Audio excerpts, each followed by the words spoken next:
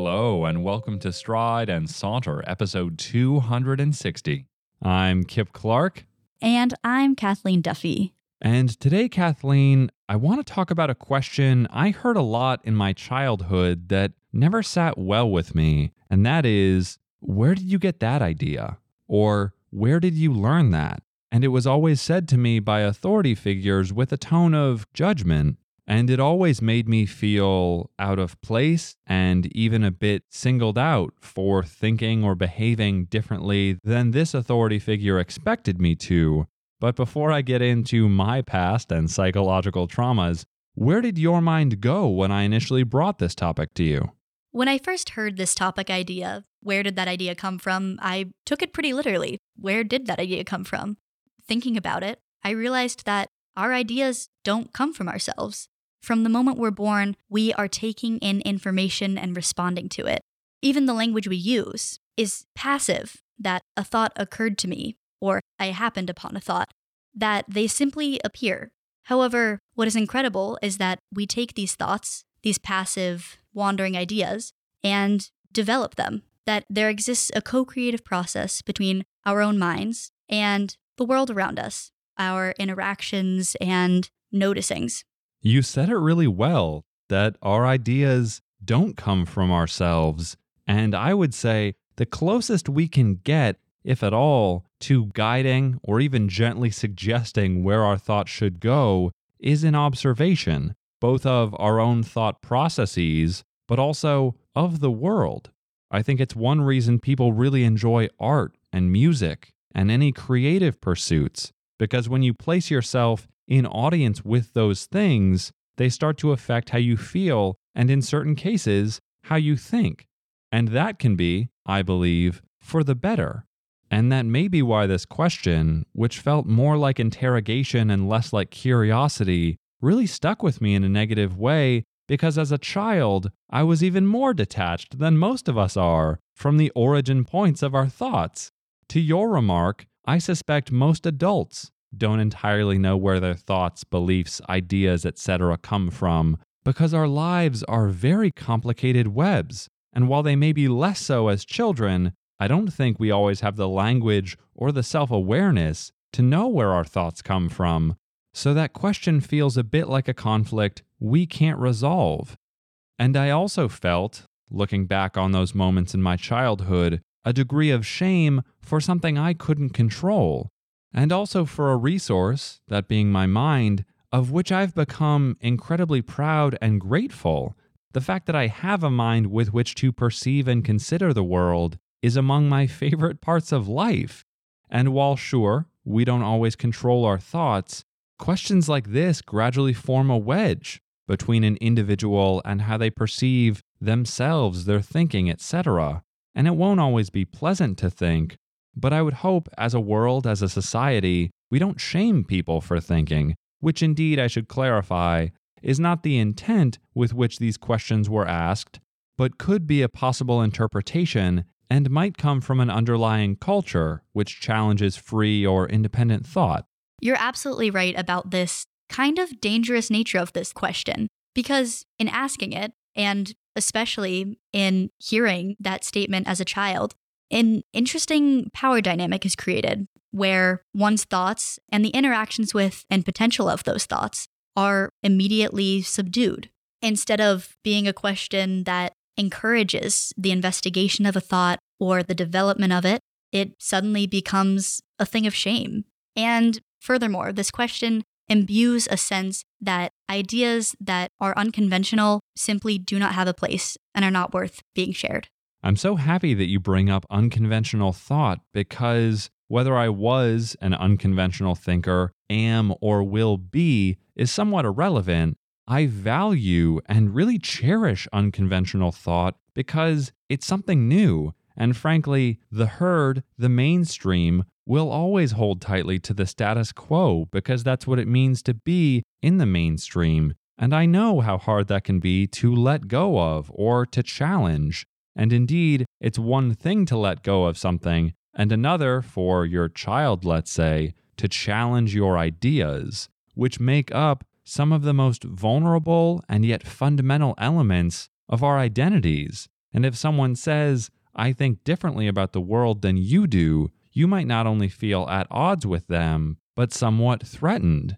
You used the word danger earlier, and while some people listening to this might say, there's no danger or threat in words and ideas, I would agree with you, but I would add that, in the mind, the human brain perceives a lot of things as threats that are really more discomforts that we place in positions of power. And if this question, where did you get that idea, is asked in the wrong way, it's going to make someone not want to explain their thoughts. It's going to encourage a thoughtless society, or at least one that is not thoughtful, not full of reflective people. And sure, you can spend too much time inside your head, but when I look at our culture, I see the opposite extreme. And maybe other folks have had experiences like I've had, which indeed didn't ruin my life nor ultimately prevent me from trying to think outside the box.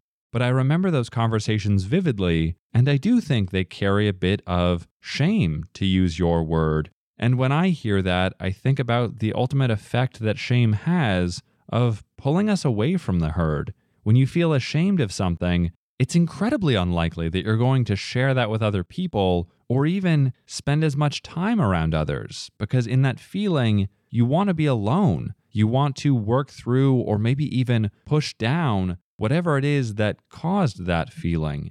And if the root of that cause is your own thought, your independent musings and observations of the world, and how your thoughts congeal out of the ether of your mind, well, now we've got a really big problem, because your source of shame is in your head, which is where your entire world exists to an extent. And to me, that's a really dangerous place to be in.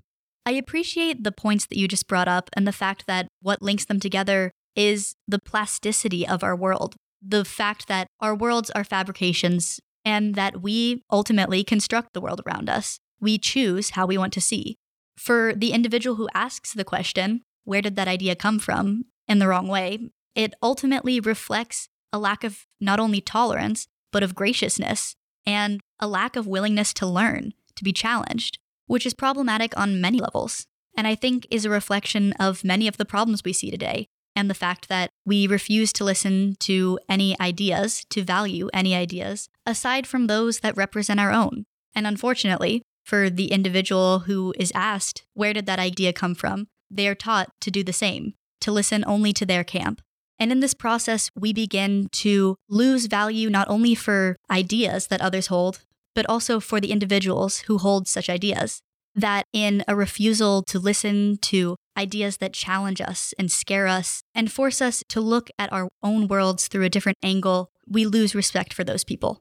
And as we talk about people or individuals, a thread that runs underneath this topic for me is this implication of intellectual independence, and that if you can trace your thoughts or ideas back to someone or something, it makes more sense to the people you're speaking to, because they too can see the process. But as you remarked earlier in the conversation, that's not really how thoughts work, and they don't have a clear or linear path, even in some cases where we try to describe them to the world or to ourselves.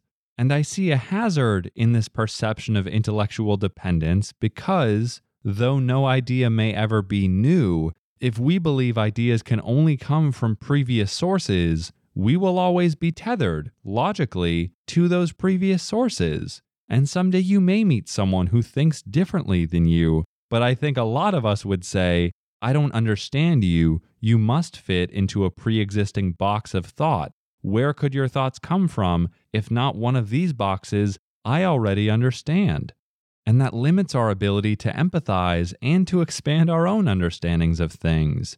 And when I look back at my circumstance as a child, I wish I hadn't been taught that lesson, because when you're young and growing, I would hope you are excited about all of the people who exist around you and all you have to learn from them. The tie you make between empathy and the ideas we hold or others hold is a very important one. And I think that while we can't exactly trace our thoughts often, that it is important to take the time to reflect on the multitude of effects that might have contributed to such a thought. We've spent a lot of time discussing the creativity of thought and the value of the thoughts we hold and what they can become. However, I think it's also important to recognize the dangers of certain thoughts, especially when we don't know where they come from. For one example, racist beliefs one might hold that didn't just pop up one day, but rather were created over a period of time. And the way that through a certain way of being raised, that ideas quickly become character and inspire certain actions we commit against one another, actions of cruelty or hate, which is especially dangerous because we often don't know how to correct those attitudes, that character. And unfortunately, because of a lifetime of ideas, we often don't know how to correct such attitudes. And the process of sharing our own ideas seems to be futile. These remarks lead me to the belief that thinking is a personal process done using interpersonal objects and resources. We may not be in control of our circumstances, but we do have some agency in how we process and address them. And there's a lot of interconnectedness throughout this topic and, of course, in our thinking lives. But I really appreciate your point that there are ideas out there that are not only confusing or difficult, but touched by hatred and hostility, things that make our world harder or impossible to inhabit. And while some of us don't want to understand the thoughts of those who exhibit hateful behavior, I do think if you are able to get to the root of why they think in a hateful way, they might even admit, well, I got this idea from someone who, now that I think about it, was rather negative and unhappy throughout their lives, hateful towards this group of people for this reason that also, now that I think about it, I don't have substantial evidence to back up. And that person might, as a result, reconsider their own hatred and improve their lives. But we are not challenged, at least with any consistency, to look at our own thoughts. And when we are by other people, as in this example, it doesn't seem to come from a genuine or constructive place, but rather one of judgment. And I'm not saying that any of this is easy, but I do think if this question were asked more sincerely, it would be a really valuable one. The question certainly does have a lot of potential. It doesn't have to be a question that immediately presents judgment and ultimately disrespect, both for the idea and that person. It is important that we create an environment in which we share these ideas with generosity and respect. The core of this environment is ultimately made up of vulnerability, a willingness to be challenged and recognize that while our world might shift, it won't fall apart. And that although an idea might challenge us, scare us, or maybe even hurt us, we can still treat the other person with dignity. And that it is through mutual respect of the person that we then become less attached to our ideas and notions that we hold about ourselves, others, and the world around us. And it is here in this space that we have the power to create that we ultimately begin to allow ourselves to be more fluid, to live less within the boxes that we formed around ourselves, and to reach across the aisle to the other side, to our neighbors who we often see as strangers. Oftentimes, I find that in condemning ideas, we also condemn people, that there exists a life that we immediately see as unworthy. And to me, it seems that we need to find a way to not love each other's ideas, but to love each other. And Kathleen, on that compassionate note about listening, as if to plant seeds for our audience, what would you like them to consider after listening to this conversation? I would like us all to take a moment to think about the ideas that we ourselves cling to and how those ideas might prevent us from listening and understanding others. I would also like us to take a moment to realize how compassionate of an act listening is, and that in quieting our own voices, people might quiet theirs as well. In approaching others in a tone which listens with respect and an intent of understanding rather than responding, how we might begin to solve our problems and divisions in a more efficient way. And as this conversation revolved around ideas, only some of what we experience and perceive as human beings, I'm really curious to know if the word feelings replaced ideas here, how would that change the conversation? And if someone asked you, where did you get that feeling? Would that be an easier question or a more difficult one? If you personally take the time to ask yourself both of these questions, how do they differ in your response? And does one feel more illuminating than the other? But of course, as always, we want this to be a conversation among, not simply a conversation between. Ours are only two voices, and we certainly aren't the only two people who have ideas, wherever they might come from. And so we'd love to hear from you. You can find us on Twitter or on Facebook. You can also email us via strideandsaunter@gmail.com. And if you enjoyed this episode, consider subscribing to the show as well as supporting us on Patreon, where in exchange for your support, you'll receive exclusive perks like bonus episodes. And as always, we thank you very much for listening, and from thought to word and voice to ear, this is Kip Clark signing off. And I'm Kathleen Duffy. Go in peace and conversation.